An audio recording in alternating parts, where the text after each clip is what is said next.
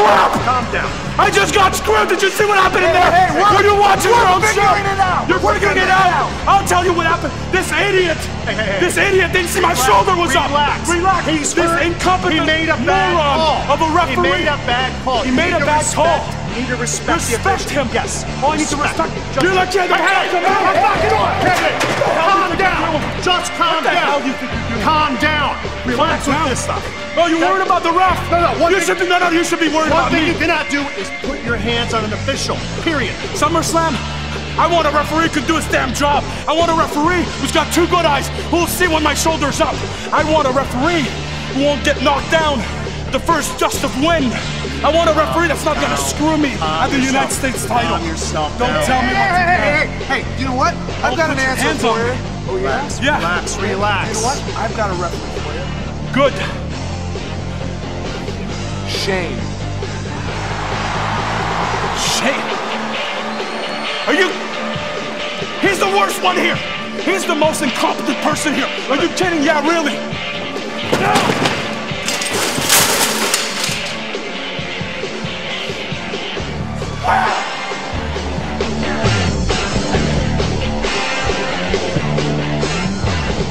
Ladies and gentlemen, hello and welcome to another edition of Just What the Internet Needed More Of. That's right, it's a wrestling podcast, another wrestling podcast. It's called Top Marks. It's another wrestling podcast called Top Marks. We are the top guys. My name is Justin Morissette. I am joined, as always, by the janitor himself. Is this gonna stick? I think so. Is this for those? Okay, it is I, Josh Custodio. Yeah. What Justin's making fun of here is a true bully, a real heel, is that my last name is Custodio. It sounds like custodian. Yeah. And get a load of this guy. No, I think it's a good gimmick. We fleshed it out last week. You swallow the mop bucket water and then you spit it into people's eyes. It's a great...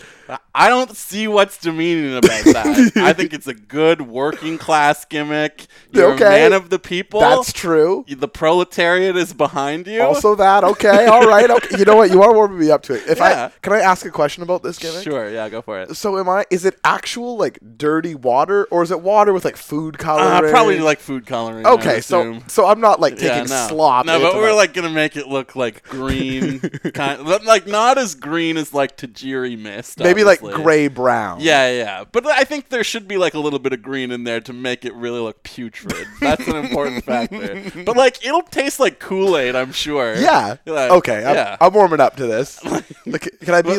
But like for the folks at home, it tastes horrible, and Josh hates doing it. Good job protecting the business. Yeah, gotta protect the biz, always. It is Top Marks. My name is Justin Morissette. This is Josh Custodio. Hello. If you're new to the show, every week we break down the 3 biggest stories in the world of professional wrestling. And Josh, do we really have to do the show this week? Yeah, we. The name of full disclosure, it was tough this week to think of 3 important things that happened in wrestling. Now, SmackDown was a really good show. Don't get me wrong. I liked very it. much enjoyed it. Yep. But we can't do the whole show on SmackDown. Well, maybe we could. I guess. Yeah. We close to. SmackDown, Something another wrestling around podcast. that, Yeah. Raw was just so demoralizing this week. I found it kind of boring. Yeah. And on a string of shows that have been so good. Like, Really good. It's probably had like 6 weeks in a row of being a pretty strong show overall. Yeah, I think so. And the last month especially, like very tight. Lots I'm interested And in. it seemed like after the first like hour and a half, they just gave up on the second half of that show this week. It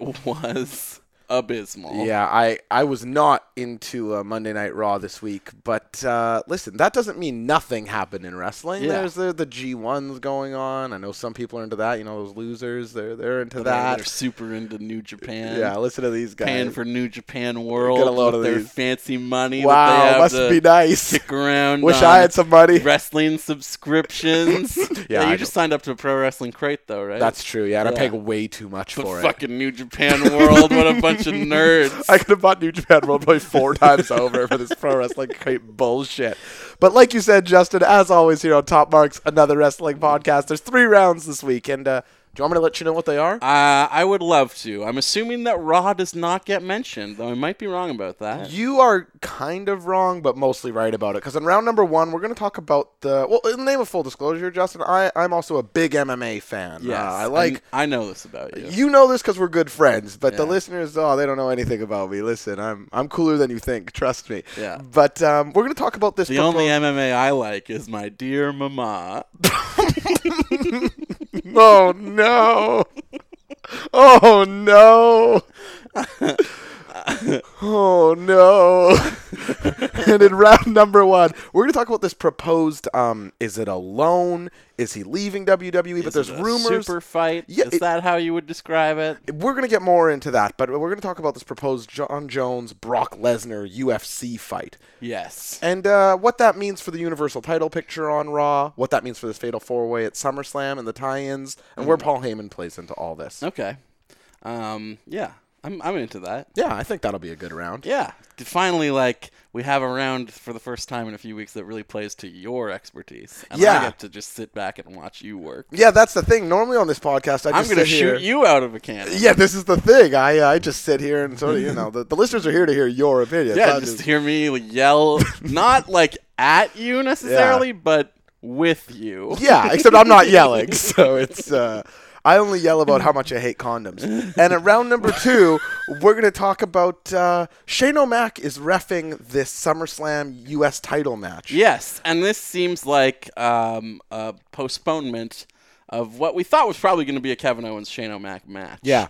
We'll probably get that eventually, but I think it's important that we talk about Shane McMahon just as a wrestler in general. And sort of his and career the to here. response that he seems to elicit, which is, very positive from a certain strand of fan. No doubt. But also very negative from another strand of fan. Also no doubt. So we can talk a little bit about that and his career to date, some of the ups and downs, and just where we think that he might be headed over the next couple months here as this program with Kevin Owens continues. Exactly right. And in round number 3, the main event of SmackDown last night featured a match between John Cena and Shinsuke Nakamura. Something of a dream match, and I thought it was a pretty good match, and we can get into that. But we're going to talk about Nakamura's WWE run. A lot of people, myself included, I've been vocal on the show, thinks that it's been mostly a letdown. Yeah. With some high points. We're going to talk about that. It's something that we've touched on multiple times over That's the right. course of doing the show, but never really dedicated that much focus to. Never 15 minutes. Yeah, and that is what we do around here. Every single one of those 3 rounds is going to run for a maximum of 15 minutes. Once the buzzer sounds, it's all over. It's like a WCW television title match. It always can be is. no longer than 15 minutes.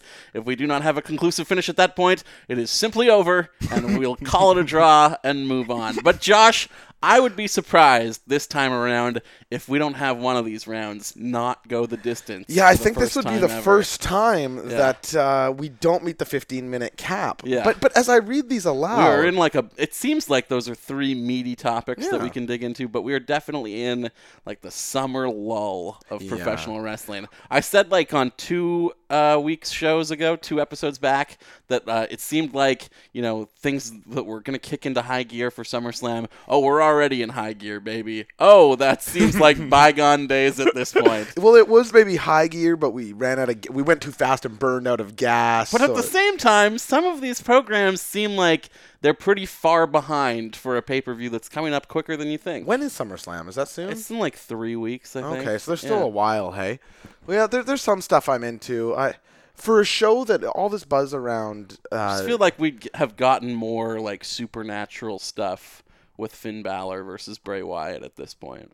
Yeah, I guess there's still some time for that, but it feels like it might get rushed, and they haven't really done a lot with it. Yeah, there is some half-baked stuff going on, and we can get into that. Maybe we're not. Doesn't really fit into any It of doesn't these really rounds. fit into any of our topics this week, which forget is it. why I'm making us talk about it right off the hop. But we can move on and get into the 3 rounds themselves. Hot start. I think that's the way to do it. we got a real hot open here. And the number one way we can do that is by beginning with round. Oh, wait. What? Justin, sorry. Huh? I forgot. We have a sponsor this week. What? Yeah, we have a sponsor this week.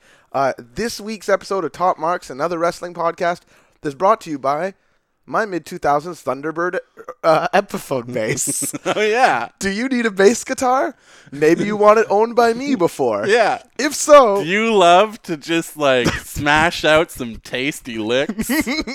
If so, you could have Josh Custodio's old base because he ordered a Flying V this week. So sorry, I had to get our sponsor out of the way. Of course. Yeah, and that's what keeps the lights on. If you've also been killed by asbestos, we probably have something for you as well. What was the disease again? Mesothelioma. How do you remember that? They got it. Look. Those Carney AM radio commercials have got mesothelioma over. Oh my God! It's the number one trending disease, I would say. For those who don't know what we're talking about, Bruce Pritchard's podcast has like 12 minutes. That's all they ever talk about. It's like it's like the equivalent to like late night ads when you're in Or America. like the kind of ads that run on like Fox News. Yeah, exactly. But the radio equivalent of that. So avoid some diseases and buy my base. And with that. We also will take your gold in exchange for money. And with that, it's time for round number 1. Round 1, fight! So Justin, I don't think I'm not going to keep this secret any longer. Okay. I am excited for a potential Brock Lesnar, Jon Jones match. For a little bit, for the people who don't follow MMA, Jon Jones is, in my opinion, pretty inarguably the greatest MMA fighter ever. Now, there's people who will tell you that is other big names like George St. Pierre, Anderson Silva, but I think with strength of resume, Jon Jones takes that title. I realized this week that I am just 2 days older than Jon Jones. Oh my God, is that true? Yeah, he was born on July 19th, 1987, and it makes me feel very stupid and unaccomplished. God, yeah. There's a lot of equivalents like that. He was the youngest UFC champion ever, so that makes sense. I believe at 23 he held the belt and dominated his entire way there.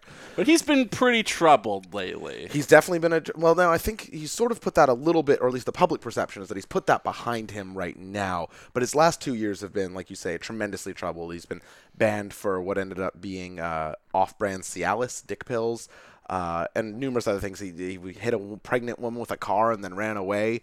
He not a great guy on paper necessarily. He like have some sort of drinking and driving incident also. I think he's had like 3 DUIs, if I'm not mistaken. Seems like a good guy. Well, I mean, listen, we all get drunk and hit pregnant women and run away now and then take dick pills and then test for steroids. I mean, this happens to people. We're just not in the public eye, Justin. Exactly. No one's tested me for the needed Cialis. But these are very common things. But for this discussion, it's worth noting that he is, at worst, he's very, very good. Yes. And he is the UFC light heavyweight champion, 205 pounds.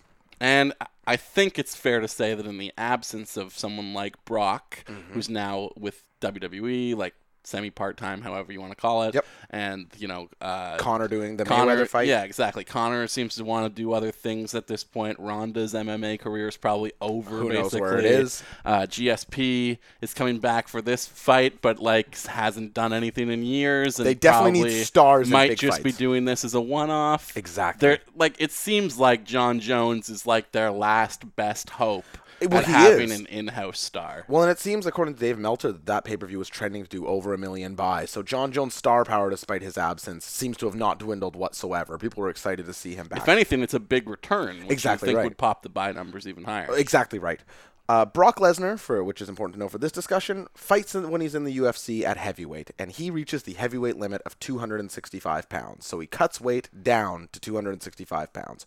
Brock Lesnar, a big man. So Jon Jones fights 205, Brock Lesnar 265. And after his victory last Saturday, Jon Jones got on the mic and... Jon Jones with Brock Lesnar. If you want to know what it feels like to get your ass kicked by a guy who weighs 40 pounds less than you, meet me in the octagon. And then he dropped the mic.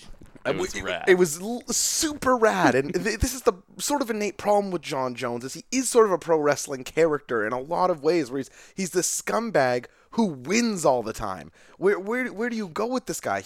There's stories about him being out partying, weeks of fights, hardly training, showing up and demolishing at that time the second best guy in the world. But also this seems to be kind of a common refrain from MMA lately, as their kind of traditional model of building stars has gotten away from them a little bit. It seems a bit more like what boxing was when MMA started to rise up, and that it cares more about star power than guys' actual fight rankings. Exactly. There's no question about that. And there's actually a sort of famous anecdote about that where Shane McMahon went to his father, Vince McMahon, years ago, I think in the late 90s, and told his dad that they should buy the UFC. And I'm paraphrasing, but Vince effectively said, there's no money in that because how can you build a star if you can't choose if the guy wins or not?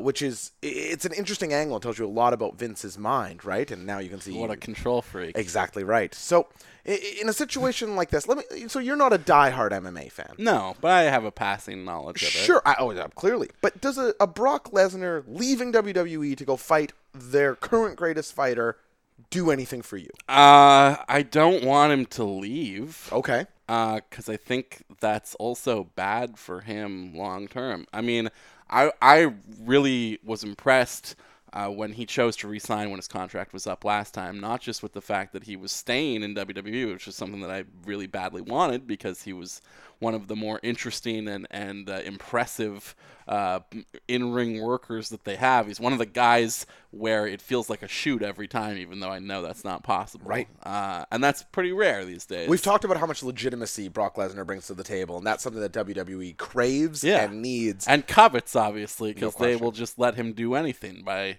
just the fact that he fought Mark Hunt while he was still under contract last year. Now, that didn't necessarily go super well for them. It didn't seem to hurt them either. No, I don't think it did at all in the long term. Yeah, because they never really referenced it hardly on their own television. And all they got out of it was like some pay-per-view ads that played during the UFC pay-per-view. And on the Monday, they still said, hey, old boy beat Mark Hunt. Yeah. You know, he jumped over there, hasn't fought in 2 years, beat their top 5 guy, no problem. Exactly. Which is somewhat of half-truth.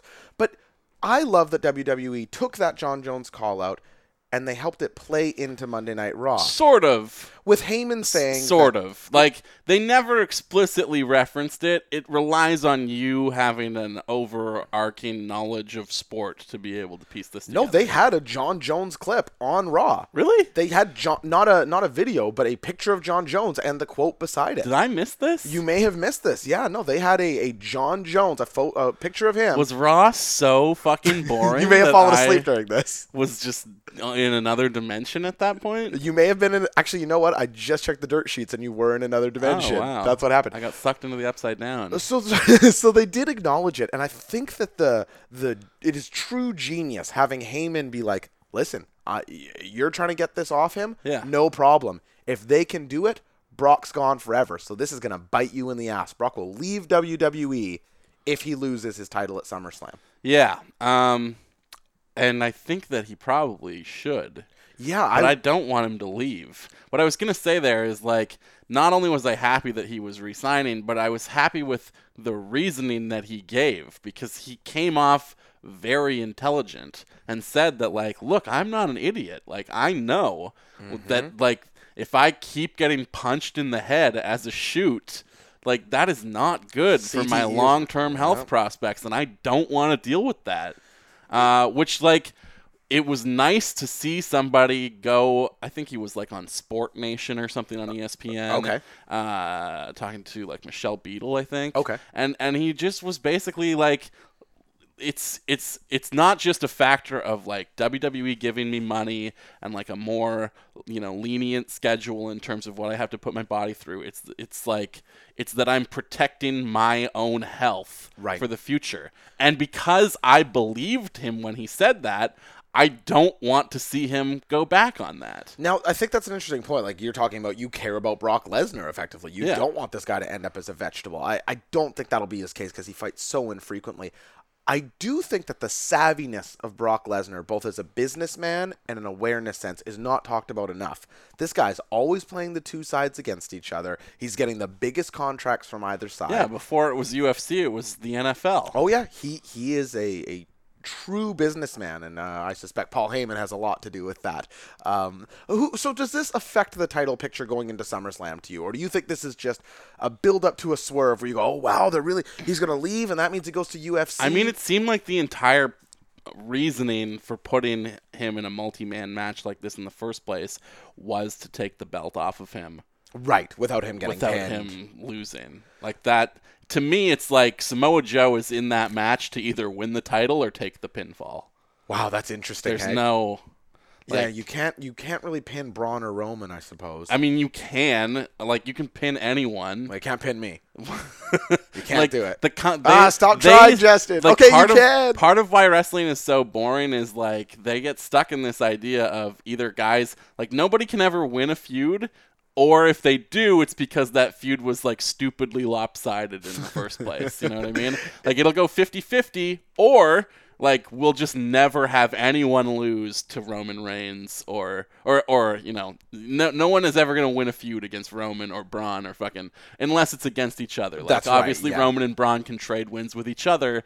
And that's fine But that because puts they're them at up like here. another god tier above everyone else. Like guys that are over will stay over even if they lose. Right. Oh, You there's no can't question. have them do it all the time. I'm not talking about like getting into Sami Zayn territory. Right. But like obviously Brock didn't lose anything by losing to Goldberg. Well, not only that, the Rock has like one of the most losing pay-per-view records of all time. Yeah, because like, he was probably a heel Right, for the bulk of his pay-per-views. And then on Monday he could get out there and go, "If you smell," Yeah. and then he's over. Again. Exactly. So it takes nothing.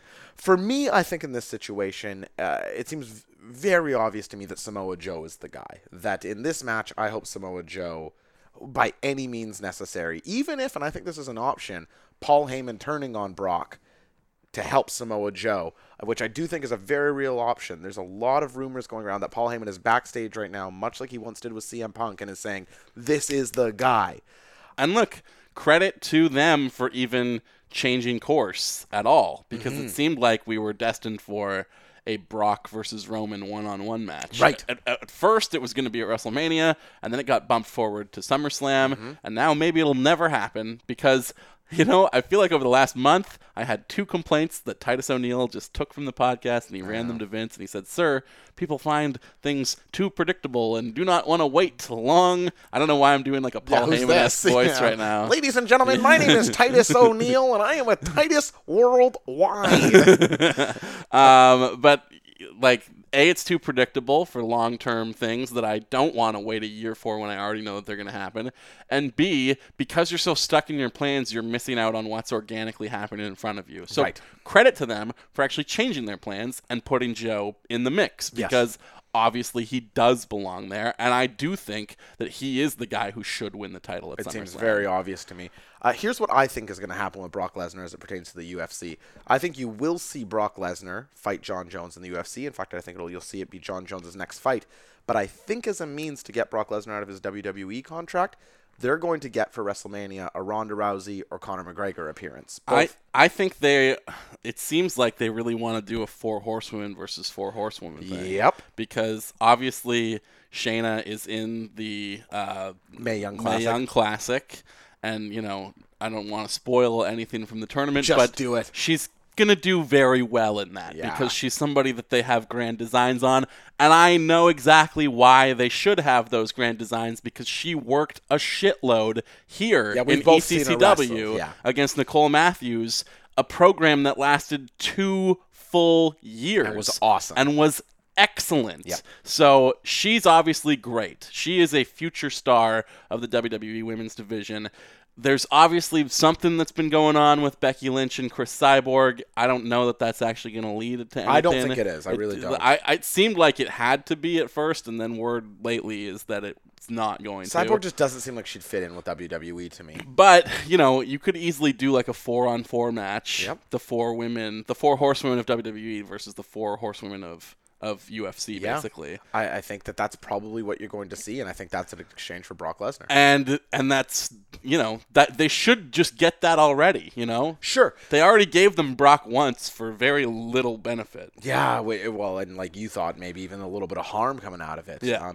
I think it's very worth noting that there seems to be a trend in the combat sports world right now, this talent trading with Mayweather McGregor and Ronda showing up at the Mae Young Classic, and this Brock and Jones thing. But obviously UFC and Showtime are splitting the money from Mayweather and McGregor.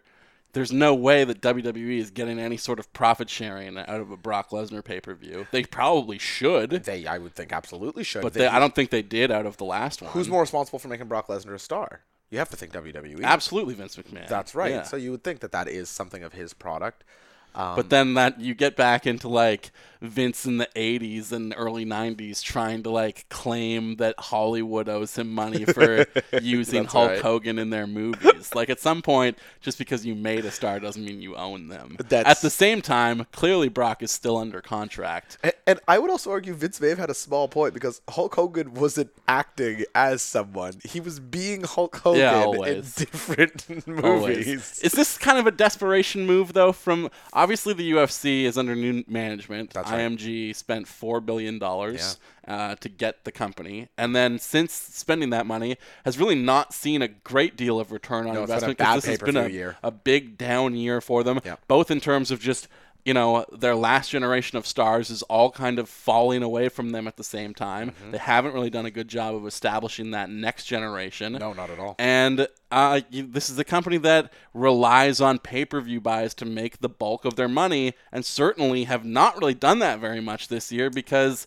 it's been, few and far between that a pay-per-view actually seems to make waves. Is this something that fans really want to see, or is this just IMG getting desperate and trying to throw together the biggest thing they can? It's a great question, and I guess I would say that it's a little of both, not to be indecisive, but I can't say it's a desperation move because competitively there is something there, the weight differential, and it is something of a desperation move because they need big stars right now.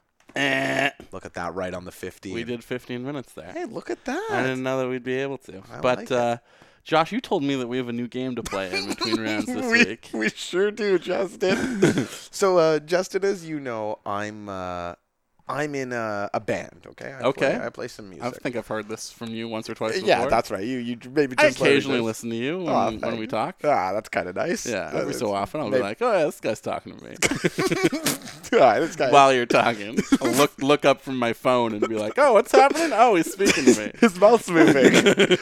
But I was at band practice last night. Okay. And I don't know if he wants his name said on the show, but my drummer was he was playing pro wrestling catchphrases on the drums. And I do not mean pro wrestling entrance music. I mean catchphrases. Okay. So he pitched to me. He says, hey, why don't you record these? I don't think you have any chance of getting these. So why don't you record these? And you can try and get Justin to guess what these are. Sort of like Sunday Night Tweet. So like kind of like when like Peter Frampton like makes his guitar speak. Yeah. But it's like just a drum fill. I would argue that a guitar probably works better for this exercise. You're probably than drums right. do. You're probably right. So here's the game. Now, Sunday Night Tweet has never gone particularly well for me. Yeah. I don't really feel like my odds here are much better. In fact, probably significantly worse. Am I just a mean person that I like putting you in situations that no, are I sort think of it's fun. Because if I get it, then like it's going to be the ultimate thrill ride. That's right. Move over WrestleMania. Yeah, no, this is... I think I'm ready to go. In general, top give me the marks. green light. Oh no! In general, I'd say,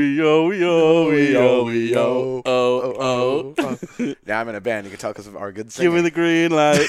Okay, Justin. So I'm gonna play this. It's gonna play 3 times through. Now keep in mind, this is a wrestler. Something a wrestler would say very often. Okay. So it's a classic catchphrase. I would say it's a classic catchphrase. Yeah. Okay. So it's gonna play 3 times through. We can listen to it again after if you need another listen. And the listeners, if they want to play along, gosh, if any of you get this on listening, please let us know. This is the stupidest game I've ever heard. All right. I'm excited. I can't wait. Are you ready? Yes.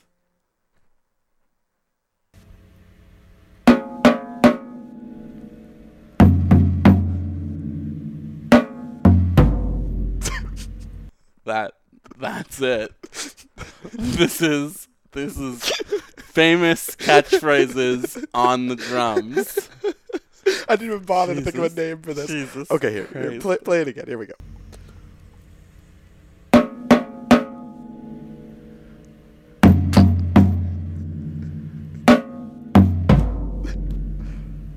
Okay, I kind of heard it on that one. I think I might have it. Okay, let's Can I try and say it along? We'll play it one more time. Oh my god, if you get this. I'm going to try and see. Okay, I'll stay quiet. If you smell Oh my god. what the Rock is cooking. Justin, I'm speechless.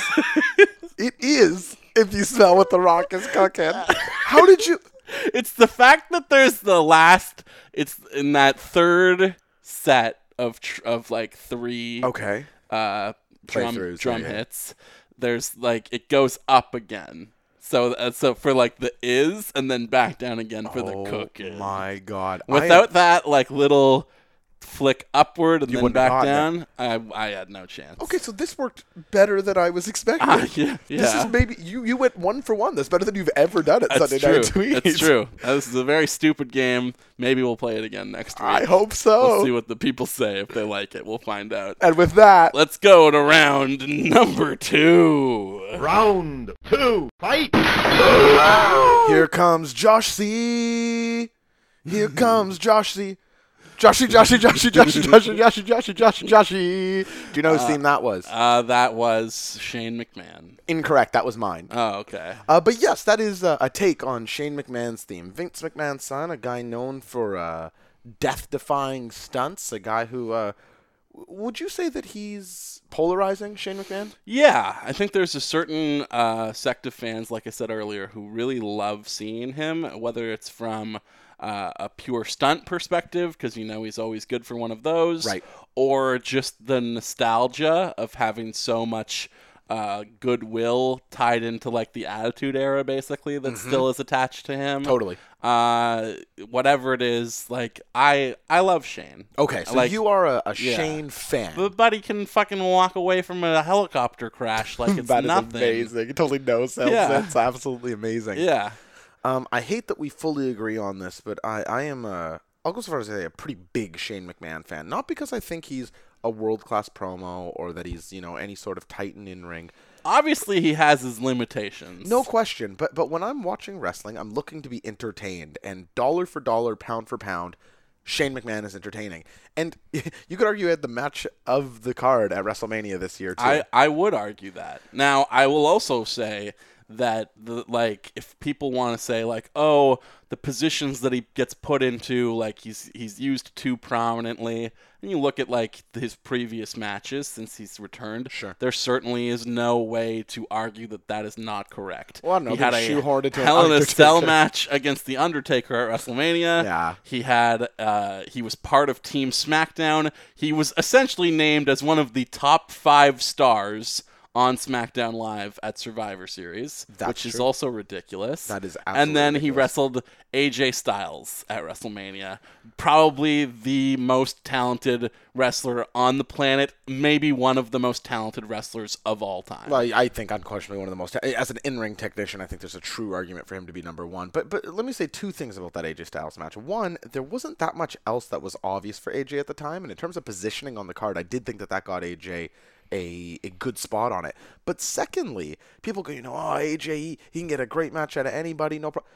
The AJ and Shane match at Mania was better than the AJ and Chris Jericho match from the Mania before. That is true. Undeniably. So I think you have to give Shane McMahon some credit for whatever he's doing. Absolutely. And there's no big stunt in there. He does the coast to coast. But obviously AJ did the lion's share of the work in the that heavy match. lifting. Absolutely. And he can probably have a good match with just about anyone. Of course. But he has had bad matches. Yeah. the Baron one Corbin and was Jinder Mahal. Yeah. I think he's gotten some good matches out of Baron Corbin as well, but they've fought each other a lot over the last couple months, and not all of them have been good, obviously. So I don't want to write off Shane as like this useless in-ring competitor, which is something I hear. He's always just a stunt man. He just does the jumps. I think in terms of like overall wrestling, the best match at WrestleMania this year was the Cruiserweight match that wasn't even on the main card. Aries and But Neville. if you're going to look at just the main card alone, obviously that tag match was amazing, and obviously there's a huge nostalgia pop to the Hardys coming back as a surprise too.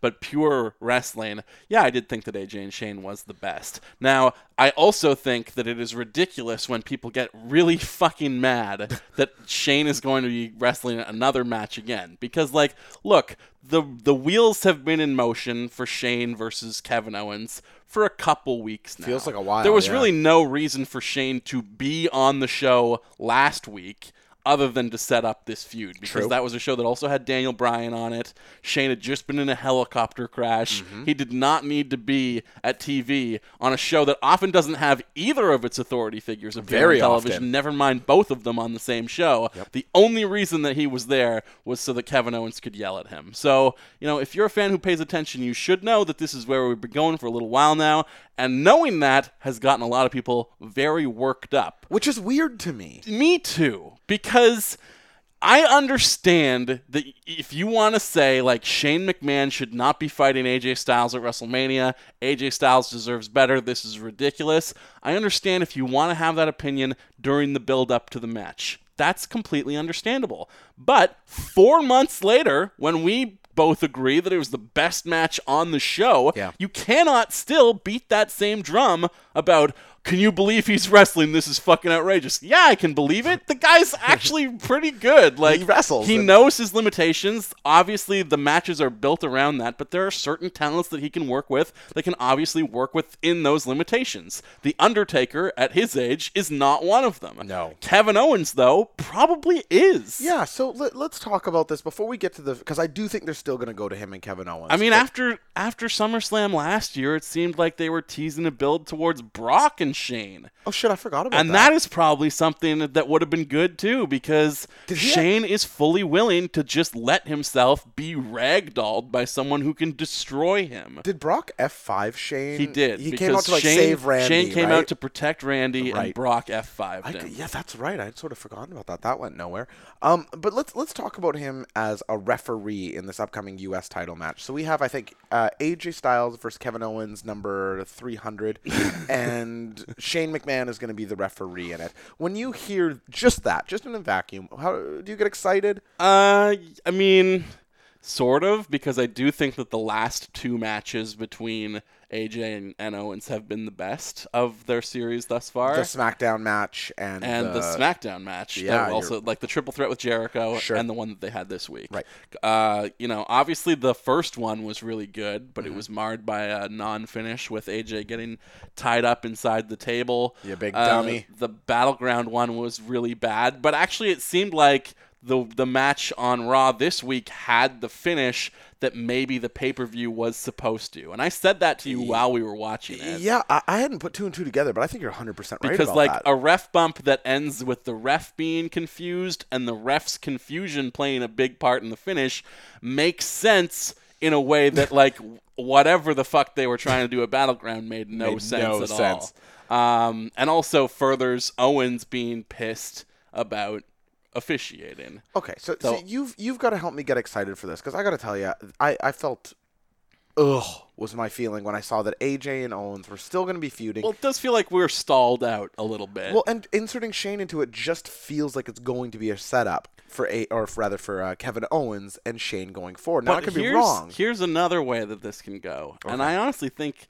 that it might, because as much as we've been teased with Shane versus KO coming out of this, or even we thought it might be the SummerSlam match, honestly. I thought it would be anyways, and that AJ would defend the title against, like, Cena or Nakamura. Like, I honestly was thinking they would be Cena and Jinder and Nakamura and AJ. I think I felt the same. And I'd probably be more excited for that overall, honestly.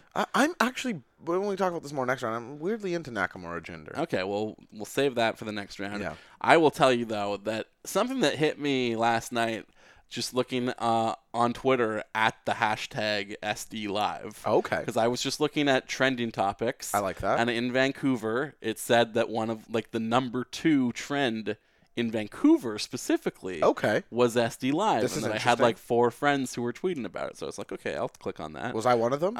Maybe. I don't think so. Regardless, I was just scrolling through some tweets and I saw some reactions to the announcement that Shane would be the guest referee. Yeah. And it was people posting photos of him because obviously Shane being a special guest referee back in the day was a pretty common thing. It was not he reffed a lot. It was not uncommon at all, in fact, because like if he was going to be in a match, he'd either be taking a huge stunt or he'd be officiating a match that had some member of the corporation or his dad like being one of the competitors. Those are two things on like such the opposite end of the spectrum. It's like you're either going to jump off of this Titantron or enforce the rules. Yeah. Or you're going to be the official in a match between Mick Foley and Briscoe and Patterson.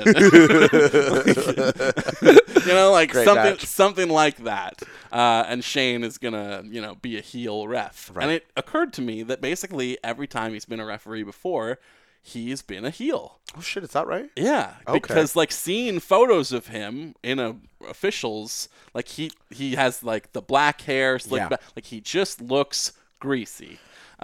He's a slime ball. Well, and he's the rich guy's son. It's an easy. And now, obviously, Shane is a lot more handsome and manly as he's gotten older. He looks like a dad. Yeah, but he's a good-looking guy. Listen. He's not so greasy like he was back in the day. Listen, he was a pretty good-looking kid. I guess so. I'm not saying I'd fuck him, but I just mean like the silver hair works well for him. No question. And you should take that as a compliment. Yeah, because you got some silver hairs yourself. Wow. But. I was thinking, like, what are the chances here that we come out of this match with Kevin Owens as the U.S. champion again because we get a heel turn from Shane McMahon as the official? Because, like, isn't that more interesting than Shane McMahon just, like, counting a clean pin? Or, like, Shane fucking up somehow and Owens still being mad at him? Like, Owens is already mad at him. I think, like, how often do we see matches that have guest referees wherein at the end of the match for the finish, the referee does not change alignment in some way? Well, okay, so here's my instant reaction to you saying that. Okay. First of all, I'm interested to see if it happens now, which I'm thankful for because it gets me more into the match. I hadn't even considered this. However, my fear for it is that a heel authority figure on SmackDown is not something I'm that interested in. Exactly, and a heel McMahon authority figure. That's right. Feels very played out just because Stephanie has, like, poisoned the well on That's that. right. So for that moment, it's very exciting. And I don't know how likely I think it is, but you are right that just him going in there and doing a 1, 2, 3 and calling it down the middle makes very little sense for why Shane McMahon would be guest referee in a match. Yeah. But because it's not like Owens is not already pissed at him specifically. Oh no, the motivation's already there. He called him the stupidest person. Yeah, he's the worst one here. I think he said, which is like an underratedly funny line. He's the worst one here. I hadn't considered that. I'm going to say that but I think it would be very interesting if Shane McMahon himself, as the heel authority figure, is not the focus so much as you elevate Kevin Owens to be this all-powerful heel with the authority to book whatever match So it he becomes wants. an authority angle where Owens is the chosen son, sort of a la Seth Rollins a couple years Exactly, back. but without making him a weakling deferring to someone stronger. So he's not you just invert some the total power dynamic there, where basically Owens is the shot caller and Shane is deferring to him. See, the idea of Owens just being some cannonball bruiser going through who is immune from punishment because he's got Shane in the pocket is interesting. And I think if you elevate Kevin Owens as a heel in terms of the overall power dynamic of the show above Daniel Bryan and then pit them against each other, even just as characters, obviously you can't do anything in the ring with Daniel at this point, I still think that's a really interesting dynamic that could very much freshen up this show. Yeah, I can't say that I disagree. And like, again, him being there. Yeah, him and Bryan going back and forth. There's a lot It makes to like. Kevin Owens the main character more so than Shane. And I think that would not be a bad thing for SmackDown as a show in general. You may well be right about that. That's 100% something to watch. It's more likely, though, that we're just going to get some sort of, like, bump on Shane, and Shane will do what the ref did. There's going to be some sort of screw up that Owens is just mad at, and then they have a match afterwards. Because that's my best guess. Is there a way where? And here's the thing that I think it might happen is because as much as like AJ turned face by saying that he respects Shane after their match, handshake. There's a way to do a double turn out of that where Shane should still have hard feelings. Guy got fucking thrown through the window of a car, got glass in his eyes. Like there's a lot of like in storyline motivation for Shane to want to screw AJ Styles. That's 100% true. I'm more, you know what? But- you just talked me into the match. But I'm more curious. to But see where this goes has now. Shane been gone for so long that even though he's been back for close to a year and a half, it's still too soon to turn him heel? I don't think so. Now, again, I am not in favor of a McMahon heel authority figure on SmackDown. I don't think that does a lot of interest for me. Now, I could be wrong. They could do it in a good way. There may be some legs there. But I don't think it's too soon to turn Shane heel because I think I feel a growing sentiment of people saying, and even in our friend group, people saying, Shane I keeps shoehorning himself into these big spots. You know, he's only doing it because he's the chosen son, you know. And so I think there could be a segment of the fan base that would be ready to embrace him as a heel and boo him. And it wouldn't take much. Him coming out and reminding people, ha, I'm rich and jacked and look at my wife and you're fat losers. Like, he doesn't have to go far. At the end of the day, he is a rich son, which is something that people don't like. And it would also add like a different kind of heel to SmackDown where we seem to be loading up on foreigners at the moment. Yeah, Shane is from America, which I guess means he has to be babyface. But just like on being a SmackDown. rich guy, like at least is like a differentiating heel characteristic that we haven't leaned into on that show. Could we maybe put like a turban on Shane? Would that maybe... Let's do it. And that was 15 minutes right there. A good 15 Yeah, minutes, we're though. I was rocking and surprised we rolling. got Look at us. so much out of Shane McMahon. Justin, you know what time it is. I do know what time it is. It's time for everybody's favorite segment. It's the people segment. They love it. It is Sunday Night Tweet. Oh, And now, Josh, do you want to explain what we do here every week during this segment, or do you want me to? You know what? You scour the internet Tell every 'em. single week. Hit him. And you will find, well, I don't want to say the best tweets, but certainly tweets that were written by WWE employees, mostly people on the active roster. Yeah. I don't think we've had any from like a behind-the-scenes figure who's not an actual wrestler. No, so far they're all WWE active wrestlers from NXT, SmackDown, or Raw. So that leaves about, 120 people or That's so, right. maybe close to 150, Yeah. who this could possibly be, writing these tweets, and I am expected to pluck a needle from the haystack and guess who they are. Now, having guessed a drum fill was The Rock earlier, I feel pretty good about my guessing ability. I feel pretty good about it too. So let's get started here with tweet number 1. All right. So tweet number 1 has I'll let you know it has a sad face at the end of it. Okay. Okay. And what precedes the sad face are the words, "My wife said no nipple piercing." My wife said no nipple piercing. Sad face. Sad face. So someone who's sad that their wife has declined their, I guess, request to get their nipple pierced. It's a man. He is married. He is not a bachelor. You know what? We've gone towards Lana Online quite a bit. I'm going to say she's the wife. She said no, and it is Rusev.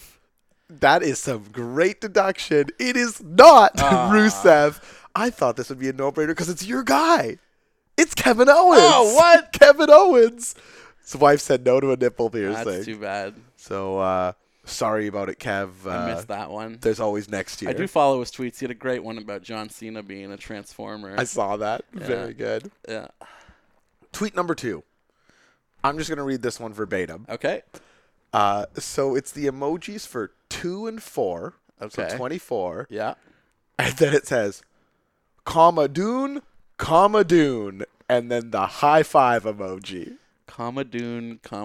And then a picture of the tweeter in question holding balloons that say 24. So it's this tweeter's 24th birthday. Comma Dune. They just turned 24, That's right. which means I would think so. They're extremely young. Yes. They're younger than me. All right, I think this is where perennial favorite Noam Dar slots into the conversation because he seems like one of the younger guys on the roster. The Scottish supernova, is it Noam Dar? Comma Dune, it is Noam Hell Dar. yeah! Would recognize that tweet style anywhere. So what does comma Dune mean? Comma Dune. We'll never have know. No idea. I love the Scottish supernova. Yeah, he's got a baby face run in him yet. There's no question. On the show, I feel like he's only had a baby face run. Are you ready for tweet number 3? I was born ready. I'm 1 for 2 so far. Yeah, you're 50%. That's pretty good. That's better than you usually do. Yeah, I was thinking that would be Shinsuke Nakamura at first, and then when it was his 24th birthday, that ruled him right out. He's old as shit. Yeah. Here's what the third tweet says. I really like this one, okay? There's only 3 words here. Okay. Spellbound by Cafen. Spellbound by caffeine. So they're trying to spell caffeine, I think. Caffeine. But they're spellbound by caffeine. By caffeine. I'm going to go back to someone who we've talked about at least putting the effort in, but not being a great tweeter in the past. Oh. And that is the monster among men, Braun Strowman. Usually I think they're pretty good guesses. I don't know that Braun would be spellbound. The man who is spellbound. He was spellbound by Bray Wyatt for a time. That's a great point. Yeah. Unfortunately, it is not the monster among men. Oh. It's your dude, Aleister Black. Oh, come on. You're picking my favorites here and then using them against me. Spellbound by caffeine. Well, he can't speak and he can't write either. We've all been there. He sure can wrestle. Okay, so this second last tweet, I believe they call that the penultimate tweet, is Penultimate. Thank you, a response to Carmella's tweet. So Carmella posts a picture of her and Natty, and it says, "We have a love-hate relationship, right, Nat by nature?" So Natty, it's a picture of them looking like friends. The tweeter in question retweets this photo and just says, "Ew." Ew. EW. I'm gonna go with Becky Lynch. It is not Becky Lynch because you didn't feel enough of the glow.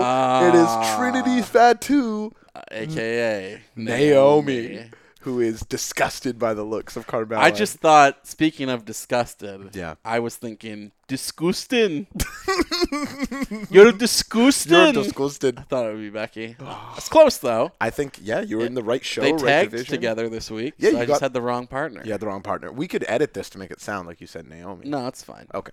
People can know the truth. Ah, I well. already guessed the drum fills. Yeah, listen, that is the truth. Here's the final tweet. This one's good. Okay.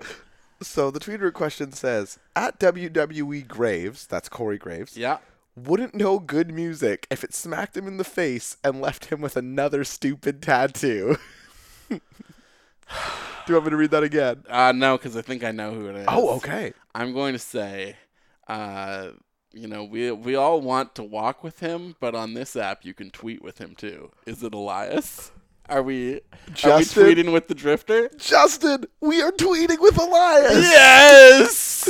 You nailed it. Now, this was a weird tweet to me because Corey Graves, despite being the heel commentator, likes Elias Sampson on the show. He's constantly talking about how much he likes Elias Sampson. Oh, really? Yeah. I couldn't remember. Oh, wait, or is it backwards? Or does he hate Elias? I think it might be that he hates him, even Okay. though he's the heel. Because there are definitely certain performers for whom they switch the dynamic. Yeah. And Cole is the heel and Corey is the babyface. Yeah, I think I'm mistaken Elias here. might be one of them because I feel like Corey hated Elias back in NXT. In NXT, I think and you're that's right and I'm carried wrong. over. Well, what'd you go there? 3 for 5? 2 for 5. That's pretty good. But you had that drum fill. I feel like that should count for an extra 5. I think I went 8 for 5. You're better at math than me. I think that sounds about right to me. Somewhere around 80%. Well, a successful endeavor. And with that- nevertheless, in Sunday Night Tweet this week, and we will go from there into round number 3. Round 3, fight! Justin, I feel like I know quite a bit about you, right? We're good friends, as we talk about. Sure. But I don't know if you play the violin or not. I don't think I do. Okay. No. I I don't. My little brother did for a time. You don't think you do? I mean, there's some. I'm a mysterious man. There's mysteries about me that are locked even to me. Like that you don't yeah. know. Like I'm you like haven't- Jason Bourne. Right. So Yeah. we have to give you a violin. Exactly. And you may know how to play. Exactly. Well, if you did get a violin, would you play Nakamura's entrance theme? Like, I didn't think I could podcast until somebody just put these headsets on. And me now one look at day, you. too. People, there's a lot of people saying this is the best podcast. Yeah, your parents, I think. Yeah, my parents. Also me. So that's, what do you think? Oh, also, the other podcast called Top Marks. Oh, no. I feel like they've... Unfortunately, my parents prefer them to us. Oh, really? Yeah, unfortunately. I think mom- they prefer us to them. So No, they've you're accepted right. that they're trash in comparison. This isn't even the best podcast that you are the host of. It's true. It's true. But anyway, let's talk a little bit about Shinsuke Nakamura. Okay. I take some real shit in my personal life for. Okay, so I like Shinsuke Nakamura, but pre-WWE, I'm not going to pretend like I was some sort of diehard who saw every single Nakamura match. But I've seen all the big ones: the Ibushi, the Triple Threat, the AJ Styles match, all the ones that are people point to and say, "Wow, my God, this is a real guy," and I will never take from him how much physical charisma he has. His entrance song's amazing. The way he moves. There's a lot to like about Shinsuke Nakamura. And a lot of people do like him. People love him. I don't love him, Justin Morris said, and I argue that his NXT and main roster run have been disappointing. You could only call them lackluster. What are your initial feelings before we go a little deeper on Shinsuke Nakamura's WWE run? On the main roster? Count NXT as well. Okay. I think overall it's largely been successful just for how exciting he feels. Mm-hmm. And now he's lost some of that recently, A little I will bit. admit. But I think placing him on the top tier in a title program against a guy that he might not really have great chemistry with, like the match itself might not do him any favors, but the fact that they're pushing him like that at all, I think indicates that they still see this guy as a top star. Yeah. Which they should, because fans treat him as one also.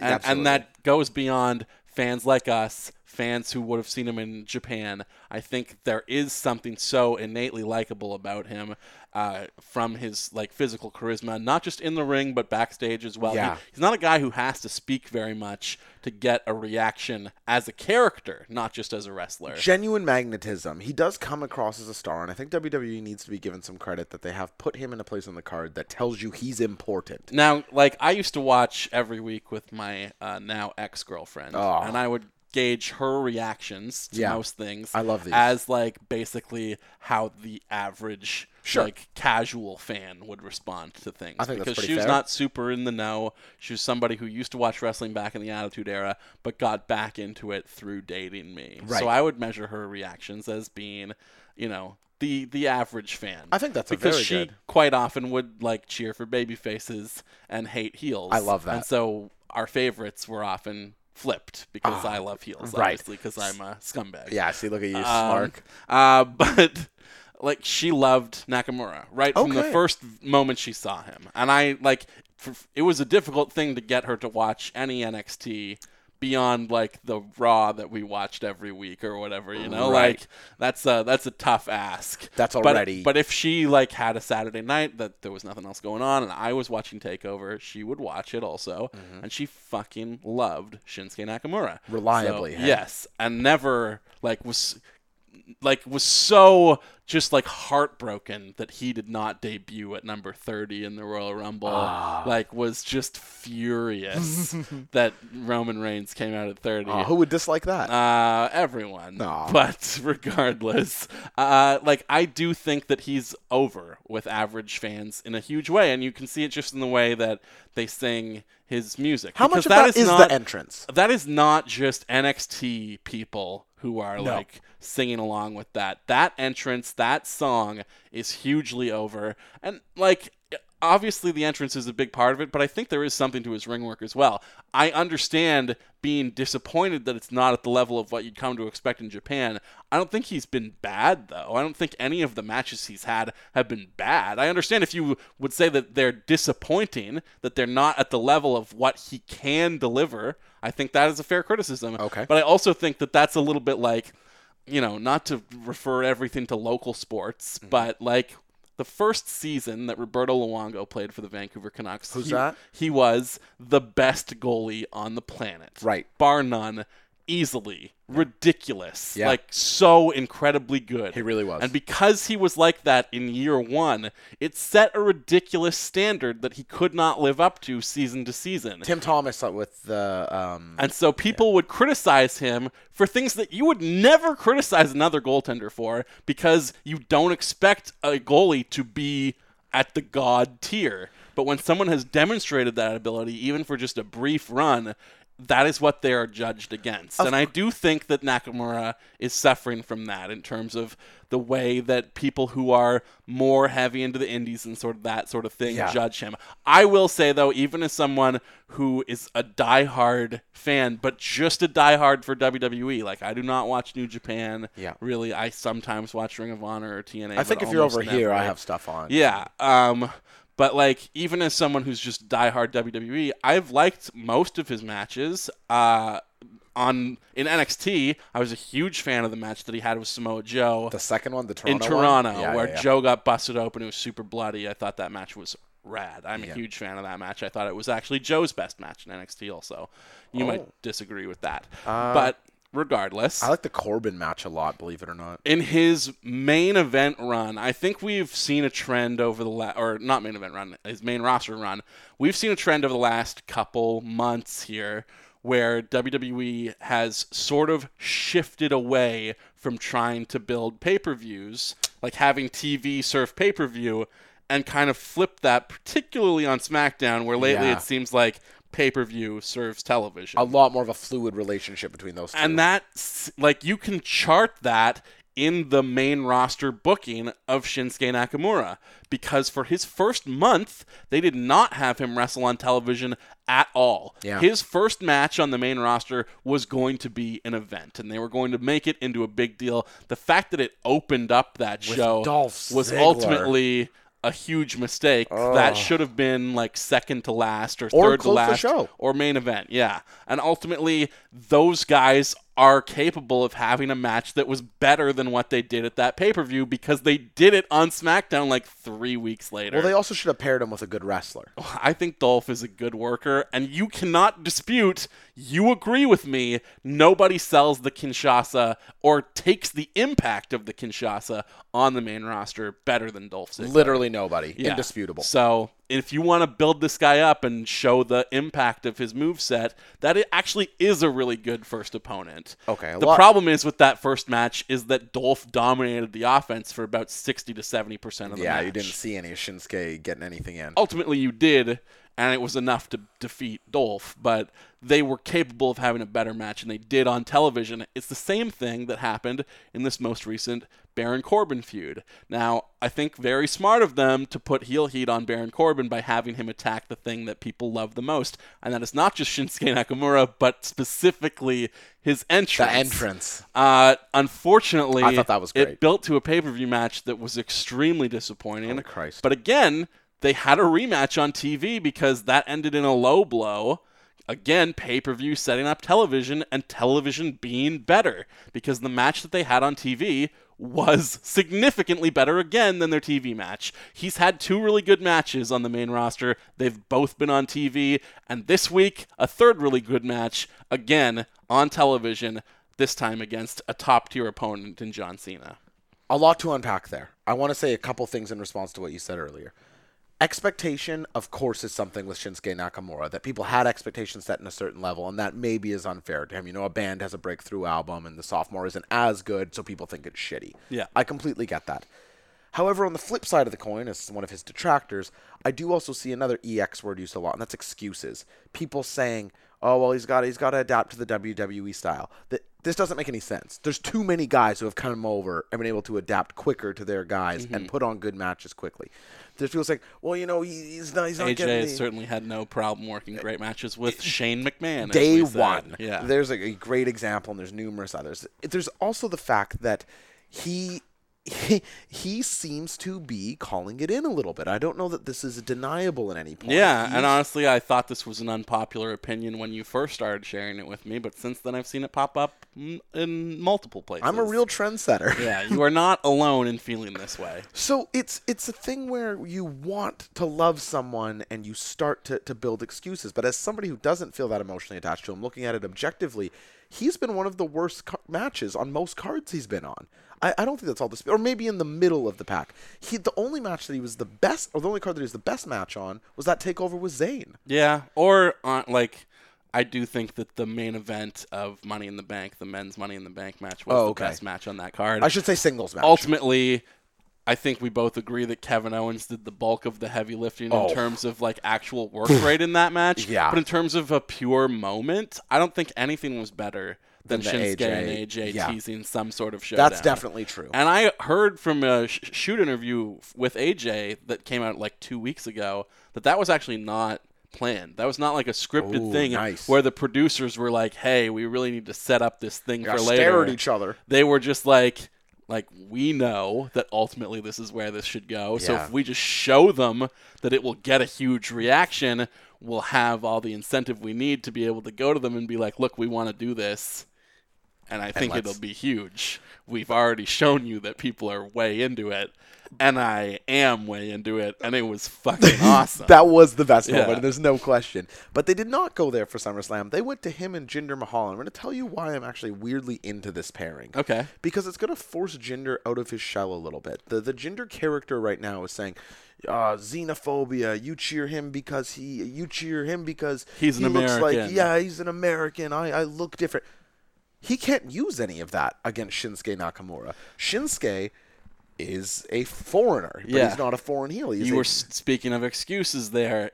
The pairing against Nakamura seems to remove all of Jinder's from kayfabe. Yeah, 100%. He will be faced sort of with his own realities that maybe he is a bad person, and that is why people don't like him. Not because he's a foreigner, but because he cheats and is a scumbag. He's a heel. Yeah. Where Shinsuke Nakamura, while foreign, is beloved. I think that will create an interesting dynamic if they run with it, if they allow Jinder to sort of do that self-reflection. Okay. Yeah, no. And I also think it's good, even though I was firmly in the camp that the matches he was having with Randy Orton were all good. Yeah, they were solid. Like, even the complaint about the match in the Punjabi prison. Who complained about that? It's What a not that the dynamite. match was shitty, it's that we couldn't see it. You know? that's... Like, the complaint was sight lines within this stupid structure. And the grappling while Not the that doors. they, like, had an awful match together and can't work together. No, I think, it didn't continue, but for 2 pay-per-views in a row there, from, like, Backlash into Money in the Bank, that he had consecutively his 2 best WWE matches Which is of weird all because time. Orton doesn't really get great matches out of guys, but I think there's reason to think Nakamura and Jinder will at least be hard-hitting and interesting. How Nakamura deals with the Singh brothers will be interesting. And Orton is a guy who is, like, I think very much rooted in the WWE style. Of course, Whereas Nakamura is basically the exact opposite of very that. rooted in the strong style. Yes, or just, like, it's a different kind of match. And it'll be interesting to see if Jinder is able to work on that level, because like we said, he had a match with AJ Styles a couple months ago that did not go very well for him. And obviously this is a big gamble that they're taking here, because there is a possibility that these two do not work well together at all. Do you think they put the belt on Nakamura there? I actually think that they do, because I think Nakamura is going to win the title and then Corbin is going to cash in on him immediately. Ooh. See, I've always been of the thought that Corbin's going to end up cashing in on Sami Zayn, but you may well be I right. think Sami Zayn might be the one to take it off of Corbin eventually. Oh, hell, I hope you're right. I hope so too, because Let's there's go. nothing that I want to see more than a Sami Zayn world title run.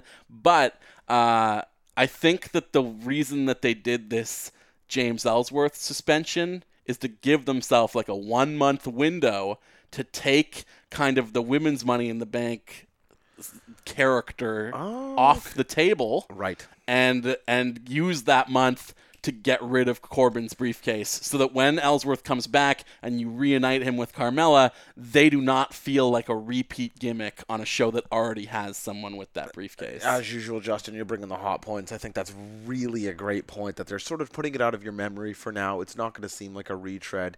Once again, Justin Morissette, you're giving the people the hot takes. You're enlightening me. I got the great booking over here. They say you're the host with the most. Throw me the book. Throw him the Vince. book. And in the final 3 seconds, is Nakamura the best entrance in WWE? Absolutely yes.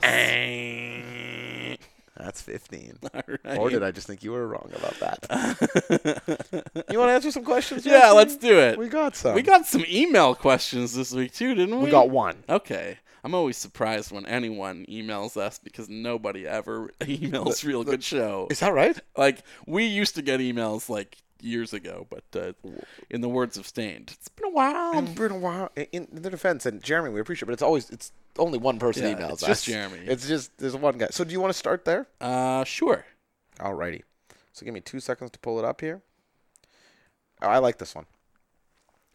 If you were to bring back one retired wrestler and have an illegitimate child angle with anyone on the roster, who would it be? So a Kurt Angle, Jason Jordan situation with a different retired wrestler and a different active roster participant. Anybody come to mind? I have an answer for this if you want me to go first. Somebody did kind of jump out at me when we were sort of kicking around this question earlier. Yeah. And I'm going to just go with it. Even it's not the best answer by any means, but it is something that I think would deepen their characters in a way that Kurt and Jason Jordan is not. Okay. Before I answer this, Yeah. I just want to take this opportunity to say that the Jason Jordan Miz TV segment on Raw this week was terrible. Hey. And that Jason Jordan himself is terrible. Jason Jordan isn't terrible, but God, is he mediocre. He's just a loaf of bread, that guy. There's nothing there. Plain as can be. No Calling someone a meat, loaf of bread is a great insult. no sauce, just fucking white-ass bread. He is awful. So who is your answer? He has no charisma. And, like, I don't think he's awful. No, it is ridiculous to look at what Chad Gable is doing on SmackDown right now Well, sure. and say that Jason Jordan is the guy who should get the push. There's no doubt about Jason that. Jannetty, more like. Oh. Fucking kick him through the barbershop window. Tell He's me, you done. really feel I young think J-Mo. He sucks ass. Madman Morrison Yeah. being fired out of a cannon. And, like, Chad Gable is having awesome singles matches. That Rusev match this week was so good. Match of the week, best match and on like, any show. anytime you put him on microphone, he's great. Yep. Like, he carried the bulk of American Alpha. I wish we had done a round on their this. whole story in NXT was that Jason Jordan was like this no-nonsense guy who didn't want to team with Chad Gable because Gable was too goofy and had this wild personality. Well, I don't think that was the reason. I think the reason was that he was a bastard. Oh, okay. Well, regardless. They even are making Gable do the ankle lock. Gable is the real son What's of your Angle. answer, Justin? My Morissette? answer, the first thing that jumped out at me, I was trying to think of an old alumni who could come back and potentially work an on-screen character. Mm-hmm. And I am going to go with a woman this time. Okay. Because I don't think we have ever really hardly any on-screen female characters who are not wrestlers outside of Stephanie McMahon and Vicky Guerrero. Yeah. And Lana, but yeah. Lana, I guess, but she's now a wrestler too. LOL. Yeah. Lana Online. And I'm going to say, and honestly, like, I don't even know that much about this person because the bulk of her run came before I was a fan, and then she also was big in WCW, which I never watched. Oh, I'm interested in this. So okay. I am going to say Alundra Blaze. Oh, what? Okay. Medusa is going to come back. Can I guess? And she is, sure. It has to be Alexa Bliss. It is Alexa Bliss. That is a great pairing. And they have the same initials. That's good. It's even ALBL too. It goes beyond just AB. Oh, I think this is really good. And they're both blonde, and They can be bitchy. Like, honestly, my impression of Medusa back in the day is that she was a heel. I don't know if that's correct entirely. For WCW, yes, she was a pretty big babyface for early WWE. I think she did have a heel run there too, though. Now, I've never heard her cut a promo before, but I was excited to learn that she got added to the broadcast crew for the Mae Young Classic simply because WWE released a behind-the-scenes video of, I think, one of the training sessions or something for either new recruit, because I think after she got inducted to the Hall of Fame, they made her like a part-time trainer or something like that, or she just came in for a couple guest sessions. Did like some seminars and stuff. I think. In the Performance Center. Yeah.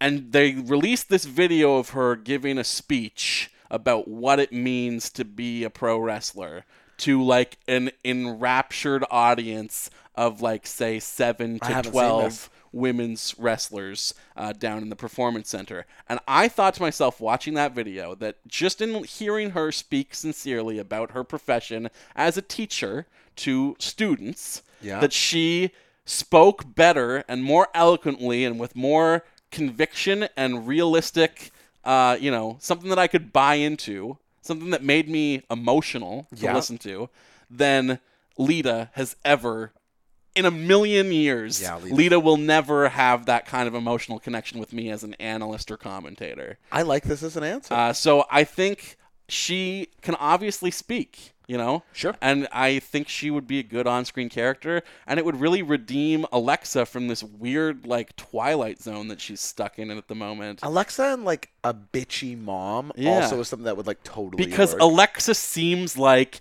in real life, the product of, like, an overly managerial Yeah. stage parent. What do they call that? Yeah, like Yeah, it's a Stage parent, So I yeah. think that's what it is. there's another term for it I can't remember right now, but yeah, also stage parent.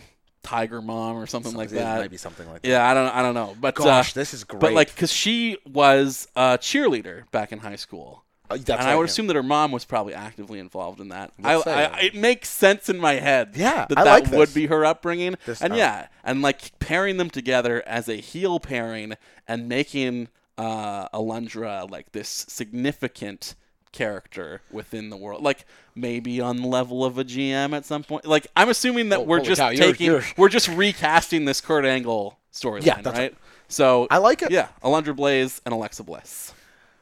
Mine, Justin, also has to do with giving somebody a little bit of, I would say, needed depth right now. So Because that gives them some backstory. Since that Bayley feud really fell apart, I feel like Alexa has not been trusted with like anything. No, Mike. After that This Is Your Life segment blew up. And to pin yeah, that right. on her is fucking ridiculous. Yeah, anybody else would have done somehow even worse. Mine is not to do with Alexa Bliss, though. Sorry to... No, not at all.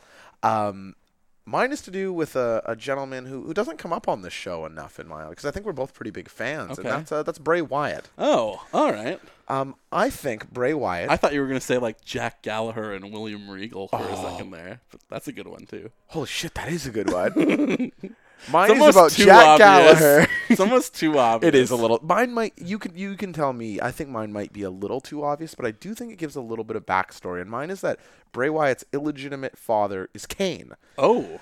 And so what this is it's giving why does Bray have mystical powers? You know, we understand the Wyatt family, but why can he appear and disappear? Him having some genealogy that you can trace back to the demon Kane, I think that gives them. I think that's a great choice because I think the Undertaker is too obvious. Right. But to say that he's like nephew of the Undertaker Exactly, 'cause is they are still brothers. enough of like a bloodline trace, and Kane himself obviously has some supernatural abilities with fire as well. Like and it's an interesting use of Kane at this point in his career. Correct, too. and that is why I did it, because the Undertaker is retired. I'm putting up air quotes, but Kane is still somewhat active once he's now the mayor of wherever the Knoxville, I think? Knoxville, that's right, Tennessee.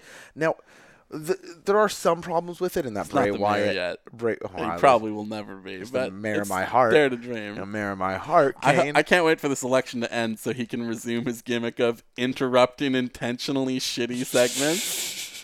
That was like it only lasted for like 3 weeks, but that was a great thing Really where they good. just intentionally put the stupidest, dumbest shit on television that they possibly could to make people boo furiously. And then Kane would and be then like, Kane "Hey, would just come out and choke slam someone to hell and Tremendous. then walk out immediately. Excellent. So there's some issues with it insofar as like stature-wise, Bray Wyatt doesn't look like Kane. That's true. There are some issues, but I think But also, Kane has been buried under a mask for most of his career. correct. And not only that, Kane also had relations in the Attitude Era with some short women. Trish Stratus, Lita. These were people. He was married to Vick. Lita. That's right. Thank you. Okay.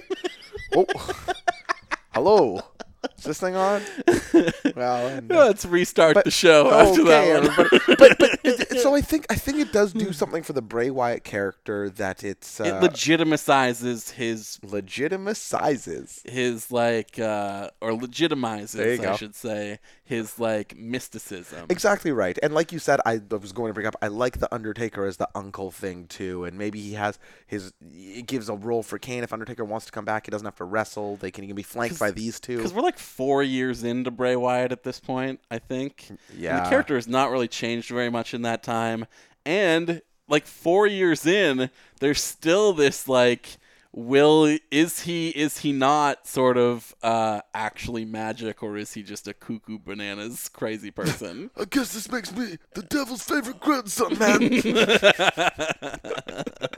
You ready for the next question? I am. Justin? I like that a lot, though. That is very Oh, good. thanks, buddy. I appreciate it.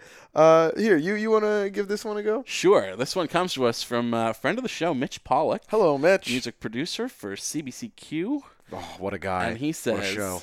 in light of the Cena neck injury, or neck incident. He actually says, I'm light, but I think he meant in light. Wow, Mitch, we take back your friend of the show status. In light of the Cena neck incident, what's the most difficult WWE injury to rewatch?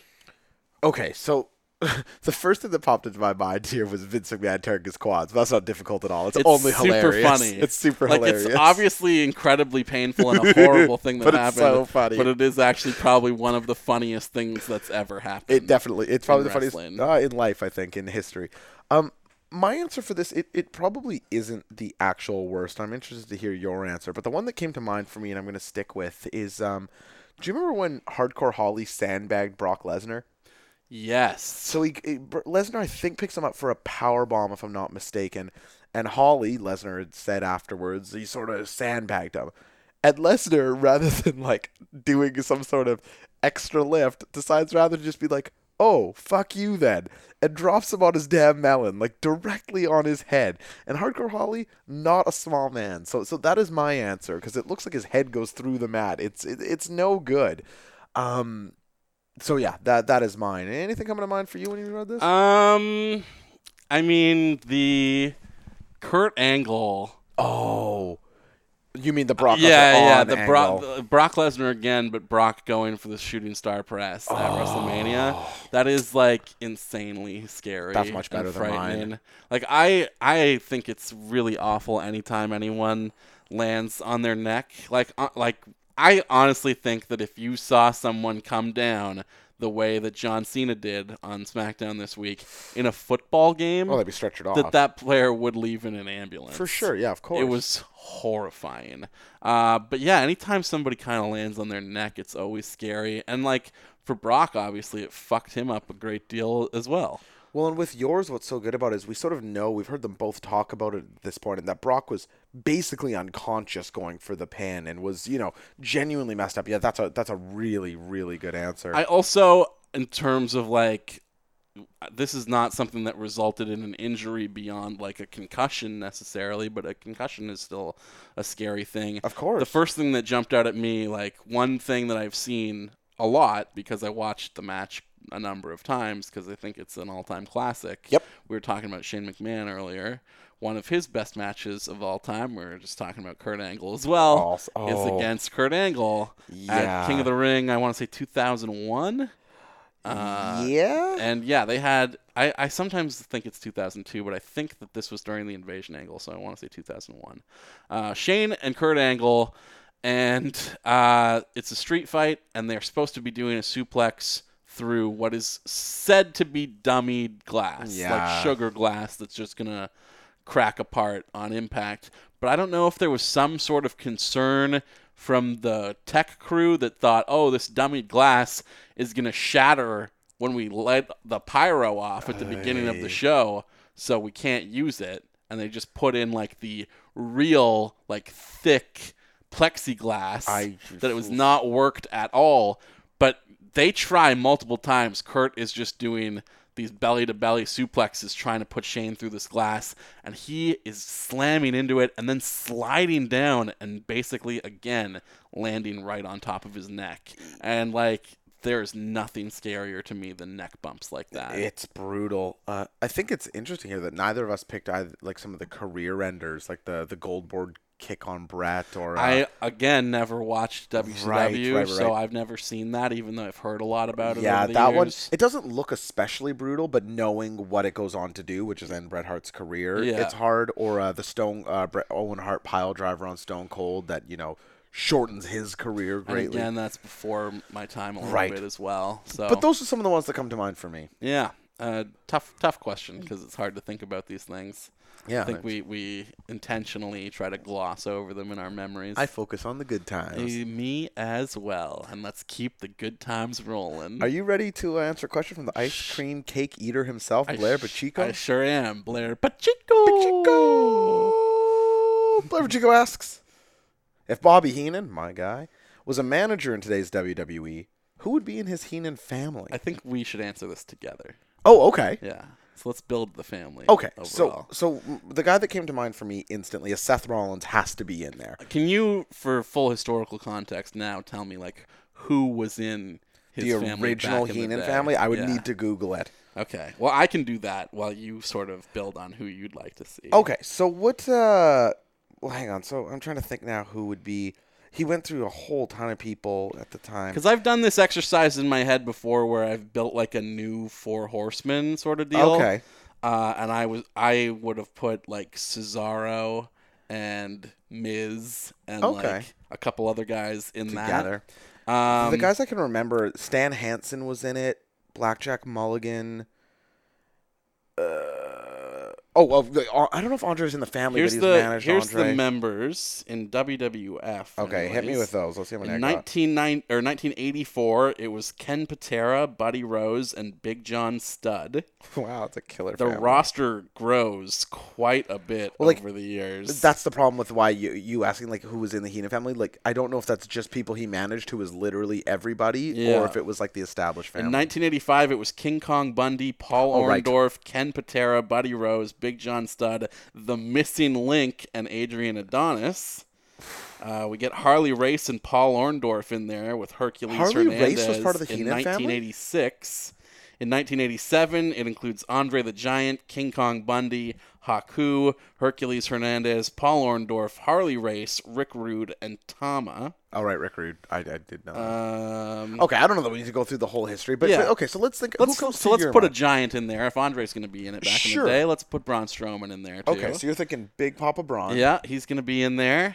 I like Seth Rollins because his skeeziness can match Bobby Heenan's. Yeah, I think if Tully and Arn are in it, then we should put the Revival in as well. The top guys don't need a mouthpiece. Listen, if anything, they would be Bobby Heenan's mouthpiece. Okay, you know, listen, the Revival, please, Justin, don't be ridiculous. But if we're gonna build like a dream Sure. heel Okay. stable, Yeah.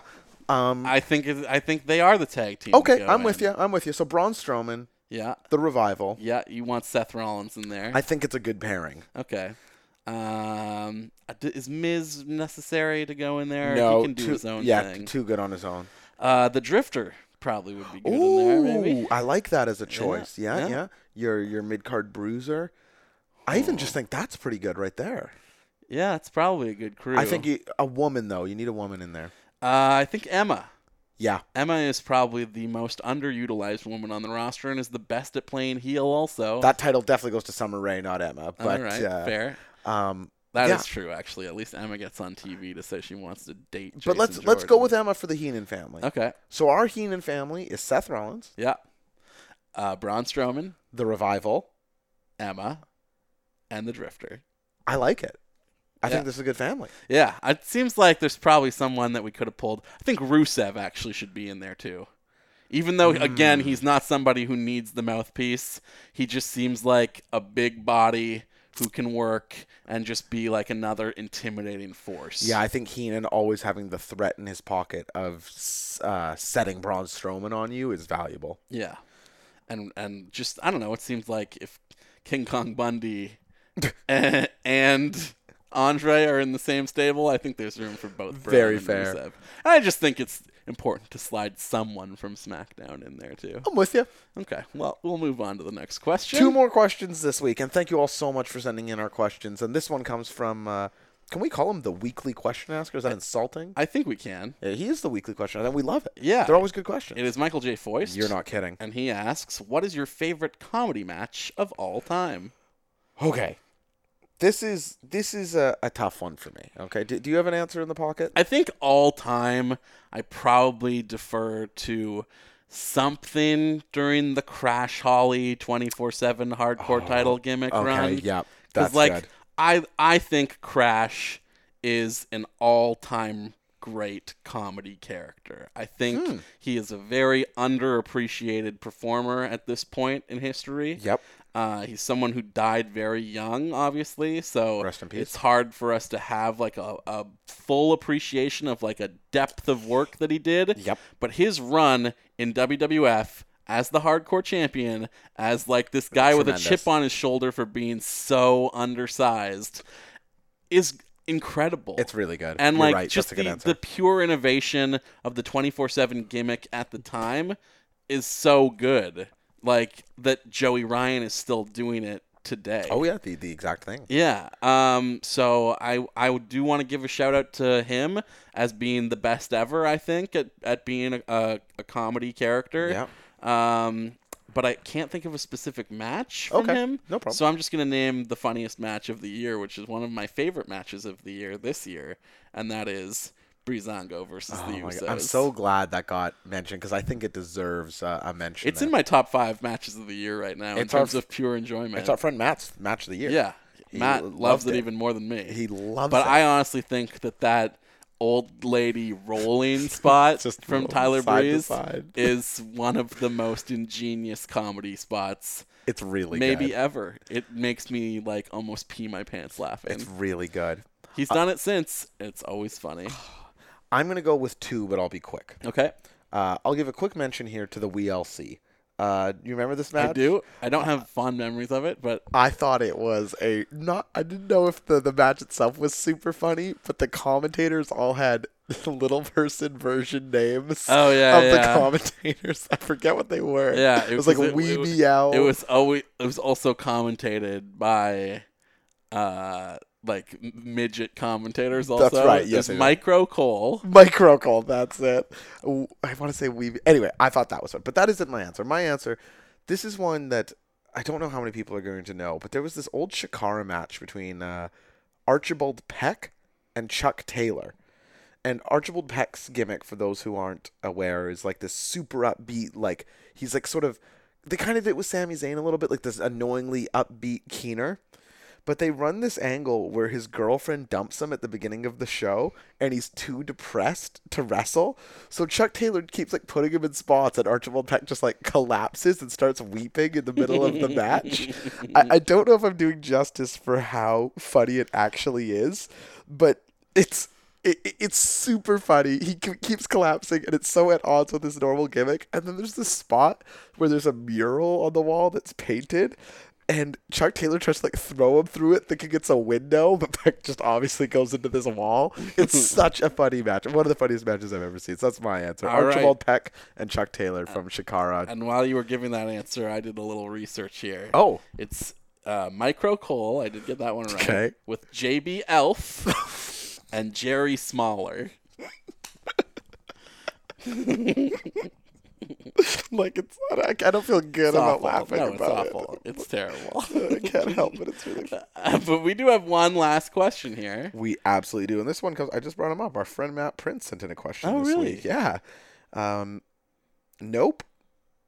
I messed that up. Our friend Brock sent in a question That's what I this week. thought. Sorry, Brock. He also was responsible for those drum fills we heard earlier. Yeah, Brock is the drummer in Chica and an amazing man. And he asks us, which female member of the current roster should be Sister Abigail if she becomes a reality? I like all the Bray Wyatt talk today. Current roster. Yeah. So I'm counting that as NXT or Yeah, of main course, roster. of course. Yeah, I feel like Nikki Cross is too obvious. Yeah, And honestly, I don't know that I would like that even because I find her like the whole thing that she had with like Ruby Riott when she came in, it's just kind of annoying. Okay. Like, Ruby, I'm coming to get ya, Ruby. Did you just have a stroke? What was that impression of? That's her stupid Scottish accent just saying the word Ruby over and over again. Because that was like, she just had these promos where she'd just be like, she'd pretend that the interviewer was like not even there and just stare directly into camera like a crazy person and be like, Ruby! I wish the listeners could see you. His eyes are open extremely wide. I'm really selling it well. So who comes to mind for you then, if not Nikki Cross? I have an answer, but is there anyone who... Okay, I'll jump in here. I like the idea of someone who is angelic, someone who doesn't look like they fit in with the Wyatt family, somebody who Bray Wyatt would, worship, like somebody, and she's not in this use now, but I would think Lana, someone like that, I Summer have a better Rae. choice for that. Yeah, Summer Rae is who I was going to say. That's also, who first came to mind. Someone who can talk. I don't want her to be ditzy or bitchy, but like straightforward, but not similar to Wyatt. Do you know what I mean? Yeah. So one of those. Yeah, in like creepy, like a Silent Hill character kind of way. That's right. Shows up as More sort of so- serene and beautiful. More so than like being Cara Delevingne or however you say her name Yes. from like Suicide Squad, which is more how I picture Sister Abigail in my head. You exactly get my thinking. Okay. With No, this. I think Summer Rae is actually a great choice for that. If you can, but to go the other way, yeah. like on the dirt side, Here you go. and again, I cast her as a heel last week. I'll do it again. I think Bailey would be a pretty good choice for that as well. I honestly I think hate that answer. I honestly think that Bailey has like a really good bad girl character in her. I've Interesting. seen just like a photo of her online of her like wearing her hair down and being in like a Finn Balor style leather jacket. And Yeah. it's like, God, she looks bad. Like, maybe that would be better. Who Yeah. knows? I just can't agree with you because I haven't seen that yet. Yeah. But But I'm just like trying to think of like who, because like Rosemary is obviously Rosemary, Nikki Cross, and Ruby Rose. I feel like are the three who or Paige looks wise. Oh, Paige could be great at it, honestly. But like, I yeah, don't feel mean, like the English accent works. I mean, at all. Rosemary, that's her gimmick already, essentially. So it feels difficult to try and pick somebody within the WWE system right now to be like, who could have Rosemary's gimmick? I think Ruby Riott is too good and has like too high of a ceiling as a babyface to be wasted on that, even though I do agree with you that she probably has the look also and could play it in a more interesting way than just being like a Rosemary clone as well. The only thing that would be important to me is that Rosemary and Nikki Cross are both sort of zany and wacky and out there, and it would make Bray look stupid to worship and follow someone like that. Like I want like a True. Galadriel presence from Lord of the Rings. Yeah, something. no, I'm picking up what you're putting down here. But if for we sure. can stretch the question a little bit and not do somebody current WWE, an Awesome Kong return as Sister Abigail would just rule. Okay. So those are my answers. All right. I'll Summer Rae. There you go. Yeah, I'm gonna stick with Bailey again, just because I'm gonna keep pushing that Bailey should be a heel until Titus runs it to Vince and we see my dream become a reality. And Unless she's in John Cena territory of like, oh, you could never turn her. It'll hurt the business too much. you don't want to hurt the business. I know, pal. Come on. Thanks, pal.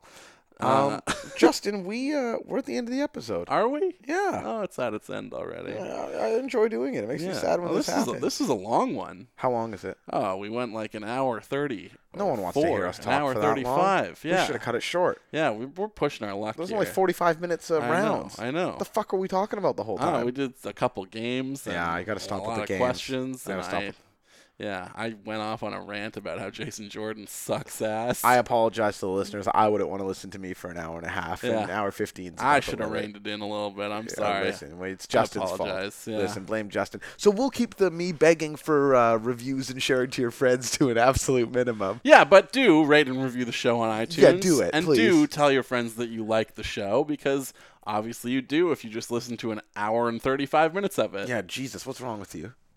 But if we had some advice for you beyond just what we want you to do. Well, the problem with this world is there's fires everywhere now. So yeah. If you want to not be as affected by these fires, I would say that you yourself have to be hot. And probably be spicy also. And the thing with that is if you're spicy, you probably taste great because You're Curry Man!